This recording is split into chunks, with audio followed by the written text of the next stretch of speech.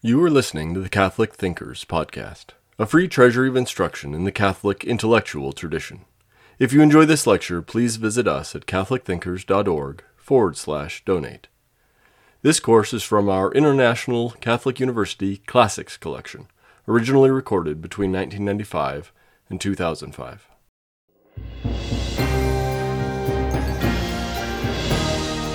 Greetings. I would like to welcome you to a series of 12 lectures on the history of 20th century ethics. My name is David Solomon.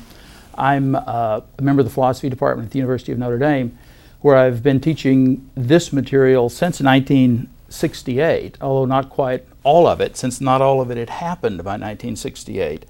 I'm also the director of the Notre Dame Center for Ethics and Culture, an academic center in which we're very interested in the topics that I'll be talking about over the next 12 lectures.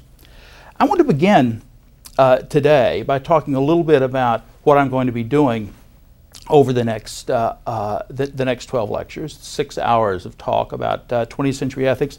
And I want to, at the very beginning, tell you some of the things that I'm not going to be talking about. 20th century ethics is a very big field. It covers lots and lots of things of a social nature as well as an intellectual nature, philosophical and theological, European and American.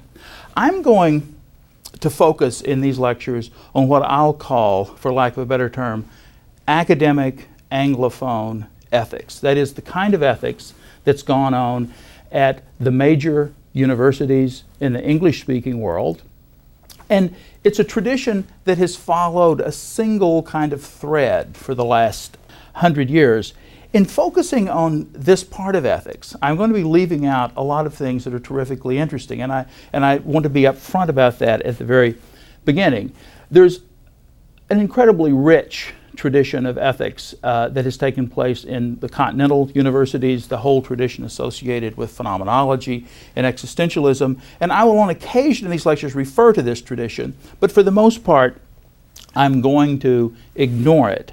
There are lots of things in the English-speaking world and in the academic English-speaking world that I'm going to ignore. The pragmatist tradition, John Dewey, William James, Charles Sanders Peirce, which has been enormously influential in this country, has, for one reason or another, been sort of pushed to the sideline in 20th century ethics, and I'm not going to talk much about the pragmatists either, although toward the end of the lectures we will make some reference to them.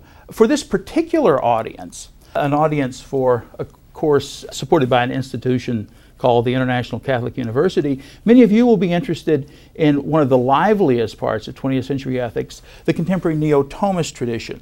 Now again, I'm going to say very little about this tradition, although I will come back to it in my final lecture and say something about why I think it may provide us with a great hope for the future.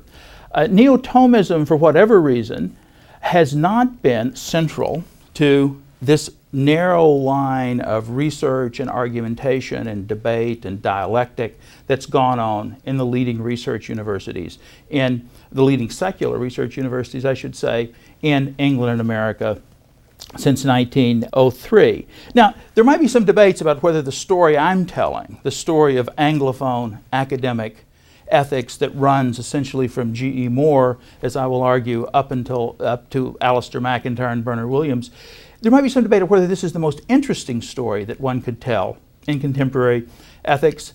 And I don't want to argue that it is. I do want to argue, though, that it's a very interesting story. There are other lectures in the International Catholic University that will deal with other aspects of 20th century ethics. What we're going to be talking about is Anglophone, academic, moral philosophy that is, for the most part, of the sort that has come to be described in the 20th century as analytic moral philosophy. Now, these lectures are correlated, for those of you taking this course, with lots of other readings and materials on the website for the International Catholic University. I'm going, however, to try to make these lectures on video independent of that other material. We'll see how well I succeed at that.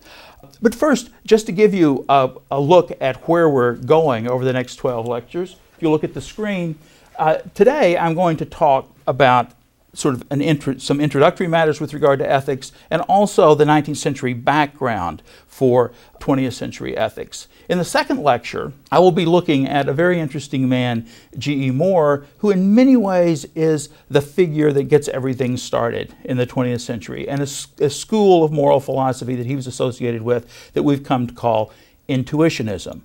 In the third lecture, we will turn to a discussion of emotivism and non-cognitivism and its association especially with a very important and interesting philosopher, A.J. Ayer.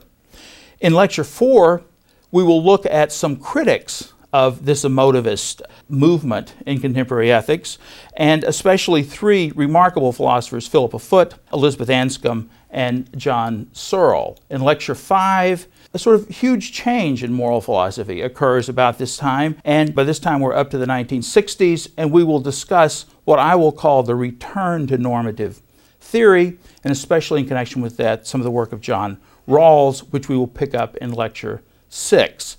There are a number of important sort of developments in contemporary moral philosophy in the 1970s and 80s especially, which focus on redeveloping some of the ideas of 19th century utilitarians like Jeremy Bentham and John Stuart Mill, and we'll call this the new consequentialism. We'll talk about it in lecture 7. In lecture 8, we will discuss the rediscovery in the 20th century of the notion of virtue, and in lecture 9, we will focus that discussion especially on the work of my colleague, Alistair McIntyre.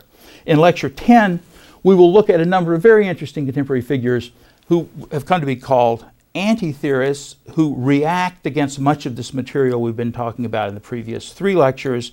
In lecture 11, we will pick up some themes which I will have shamefully neglected earlier about the applied ethics revolution, the entry of moral philosophy into lots of casuistical questions in contemporary academic discussions. I will suggest to you at that time that there's something very puzzling about the applied ethics revolution. And finally, we will conclude in our final lecture with some predictions about where ethics might be going and what kind of trouble we might be in. So that's what we're going to do. Let me begin today. I want to do 2 things in this lecture, though. First, make some very general remarks about what ethics is, and do this very briefly indeed, and then turn to some questions about the 19th century and why it was that both social and cultural developments in the 19th century and philosophical developments set the stage for this, I think, very exciting story I'm going to be telling about 20th century academic ethics. So, how should we think about ethics in general? Let's begin with this sort of textbook definition of what ethics is. It'll probably do as well as any other.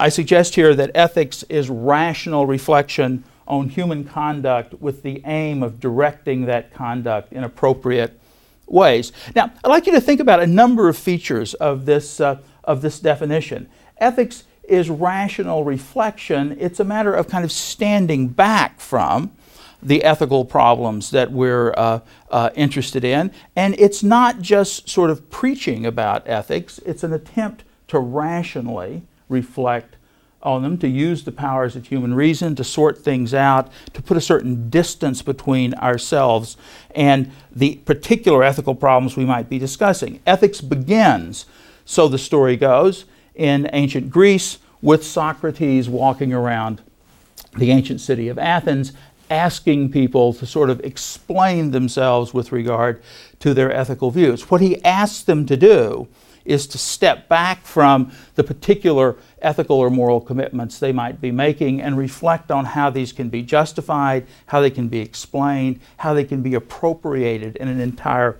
human life. So ethics is rational reflection. It of course focuses on human conduct. We're not so much interested in what computers or other higher animals might do, and it's reflection that aims at directing the conduct in appropriate ways. Ethics is not, and we'll see that this is an important feature of our whole discussion of ethics, ethics is not a purely theoretical discipline. Although it involves rational reflection, it also involves an engagement with practice. Ethics isn't preaching, but it must be relevant to the real decisions that we make about our lives. Now, there are, though, lots of other parts of ethics, and I want to just say some things about these other parts very briefly. Indeed, if ethics generally is this kind of rational reflection, what are the other particular investigations that those interested in ethics have been involved in? Well, there's something called descriptive ethics, which simply attempts to tell us what the ethical views of particular populations or social groups might be, what 19th century Victorians really believed about sports and the ethical dimensions of it, say, what ancient Greeks, what Homeric Greeks believed about courage. Metaethics, and we'll be saying a lot about this in the next couple of lectures, is a branch of ethics that is the most abstract and reflective. It's the part of ethics that asks the most foundational questions about the truth or falsity of particular ethical claims or the possibility of our even getting at truth in ethics. And I'll say something more about that in just a moment. Normative ethics, on the other hand, is that part of ethics that tries to sort out and justify, still in a reflective way, some set of norms, relatively concrete norms, that can guide our lives. It's that part of ethics, while still theoretical, that tries to actually give us practical advice. Casuistry, which became famous, indeed infamous in some ways, in the Counter-Reformation as a sort of way of avoiding, some people thought, the appropriate kind of ethical reflection, is that part of ethics, if we think of it neutrally, that focuses on particular cases. It's very connected to what today I will talk about as applied ethics. Now, just a little bit more about these. Metaethics, I said, is the most reflective part of ethics, that part of ethics that's most distant from, as it were, actual engagement with the practical world. I've suggested here the kinds of questions that metaethicists, as we now call them, are for the most part focused on. Whether and in what sense moral claims can be true or false. How moral claims are similar and how they're different from kinds of discourse, for example, religious, aesthetic, scientific discourse. Whether moral thought and talk is relativistic. Does moral reasoning aim at the truth, or is it merely a play of drives, emotions, attitudes, and learned responses? These questions take us to the heart very quickly of many contemporary questions about moral skepticism, as we might put it. Now, there are a range of objectivist views. If one does metaethics oversimply and very broadly, one is asking the question, is ethics objective? If so, in what sense? If it's not objective, what species of subjectivism might be true of ethics? Let me give you an example of some kinds of objectivism, and we will return to these as we go along. These terms at this point need not pause over their abstract and difficult nature. Aristotelian naturalism is a kind of objectivism that tells us that moral judgments are objective in that they report to us things about the nature of human beings. Their truth relies on something about human nature. Reductive naturalism is maybe a kind of species, or a more general class within which Aristotelian naturalism fits. It's a sort of objectivist view that tells us that moral judgments mean the same as some other natural judgments of whatever sort to which they can be reduced. Theological naturalism, in turn, suggests that moral judgments are objective in that they refer to or describe theological facts about the world, if we may use that term. Perhaps they describe what God requires of us. Intuitionism is a species of objectivism that suggests that moral facts are just special facts about the world that can't be reduced to anything else. We'll see that G.E. Moore holds a view like this. Finally, moral rationalism is a kind of objectivism that suggests that moral judgments are just requirements of reason. It's not so much that they report facts about the world. They're not objective in that sense, but they're required of us rationally because they're deliverances of reason. Immanuel Kant, the great German philosopher at the end of the 18th century, held this view. In the same way, there are a number of kinds of subjectivism which I will not pause over now. One can be a cultural relativist, which suggests that moral judgments are merely the expression of the sort of norms of one's culture, emotivism, moral judgments, and this is a species of subjectivism, are just a way of our expressing our own attitudes or desires.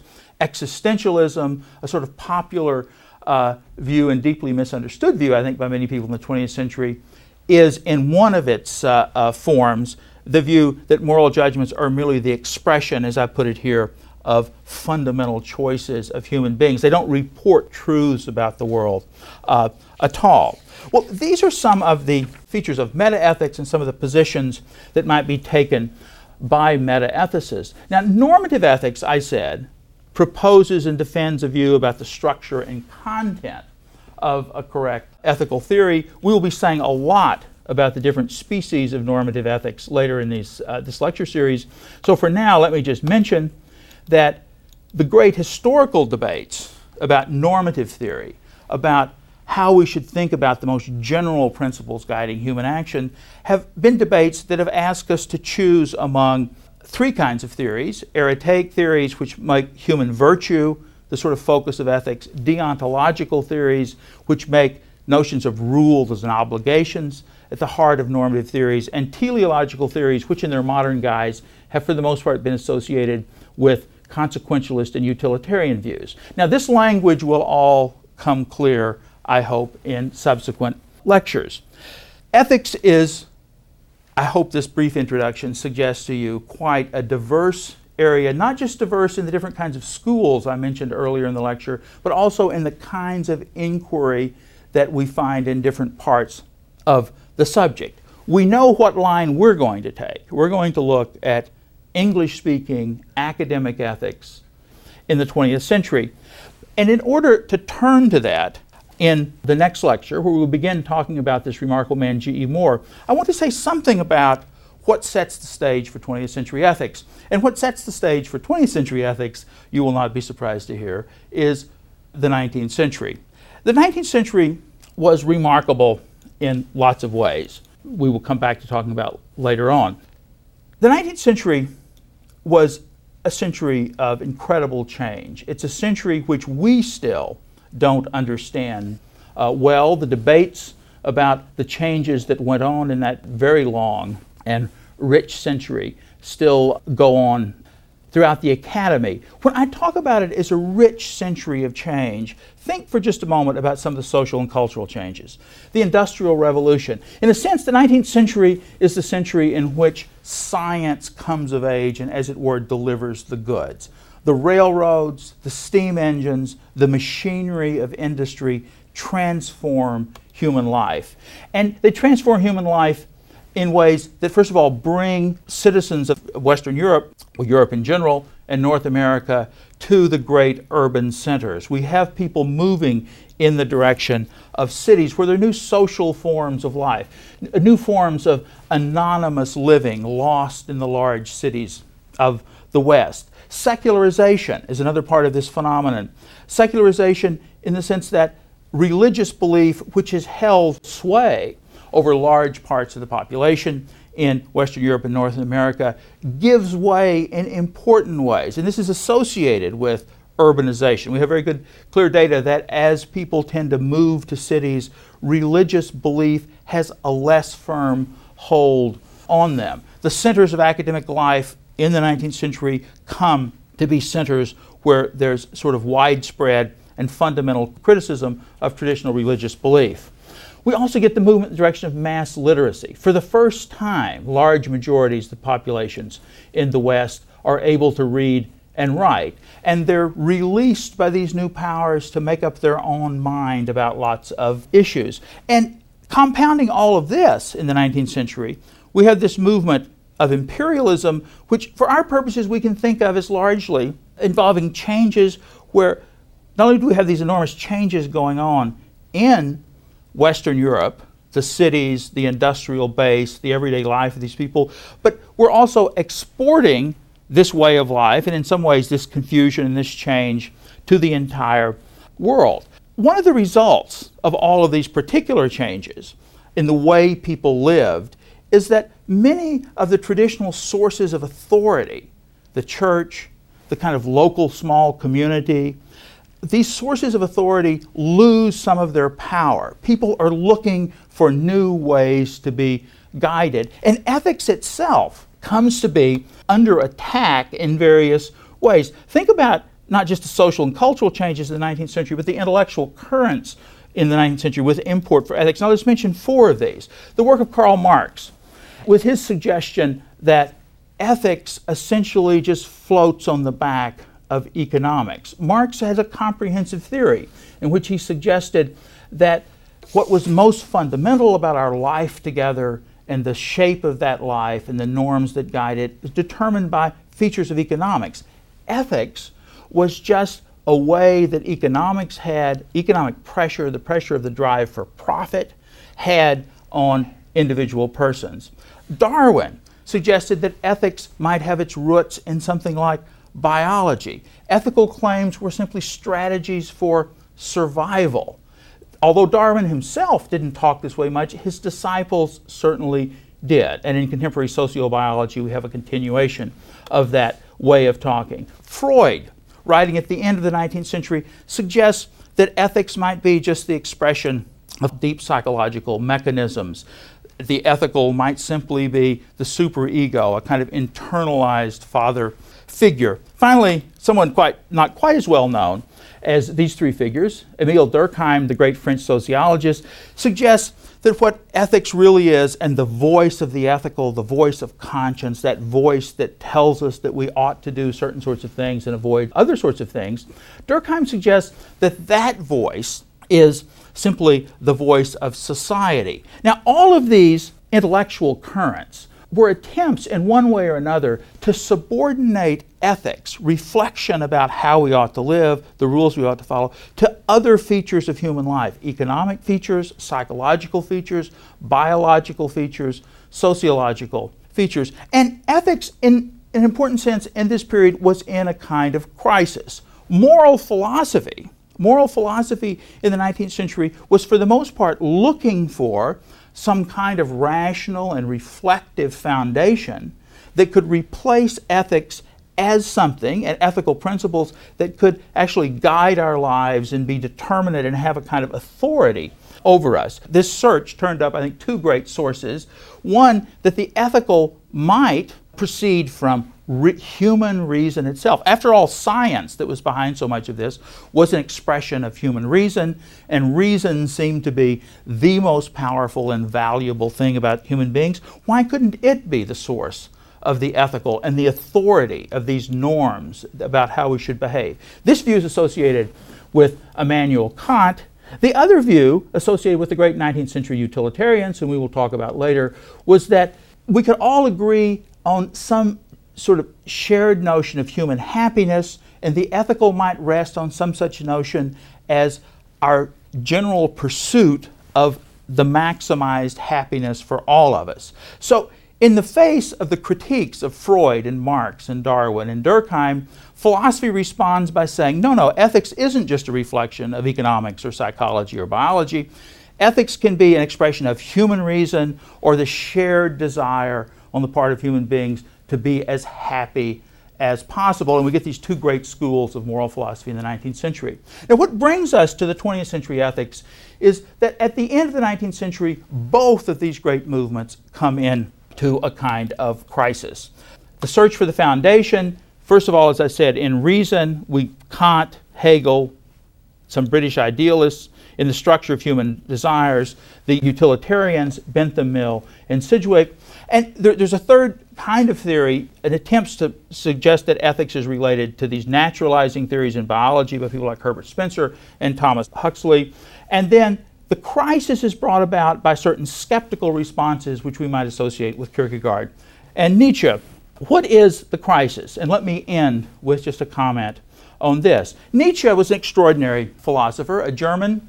He turned out to be Hitler's favorite philosopher, although I don't think we should blame Nietzsche for that. Nietzsche launched, at the end of the 19th century, a powerful attack on conventional morality and that ideal of human reason and human dignity that lay at the basis of Kant and other Enlightenment views of the foundations of ethics in human reason. We will have occasion to talk more about Nietzsche later in these lectures, but for now, it's important to see he called in question the reason and rationalist side of this foundational claim about ethics. Sidgwick, the last of the great 19th century utilitarians, called into question the consequentialist or utilitarian foundation for ethics that was based on a certain notion of maximized human happiness. Sidgwick's argument, which got him into trouble, grew out of his long pursuit throughout his life. He wrote a book called The Methods of Ethics,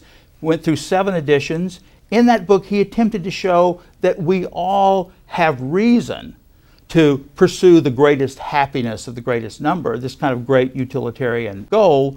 Toward the end of his life, he decided that all of his arguments in this respect met insuperable difficulties, and he died a broken man, thinking that no such argument was possible. The 20th century dawns in ethics amid the wreckage and the ruins of the great rationalist and utilitarian projects. In our next lecture, we will look at how this kind of crisis and this kind of problem gets things underway and spawns the work of G.E. Moore, a very eccentric and quite non-19th century figure who taught moral philosophy at Cambridge.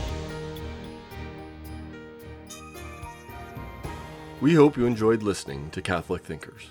Please visit us at catholicthinkers.org/donate to help us keep this content free.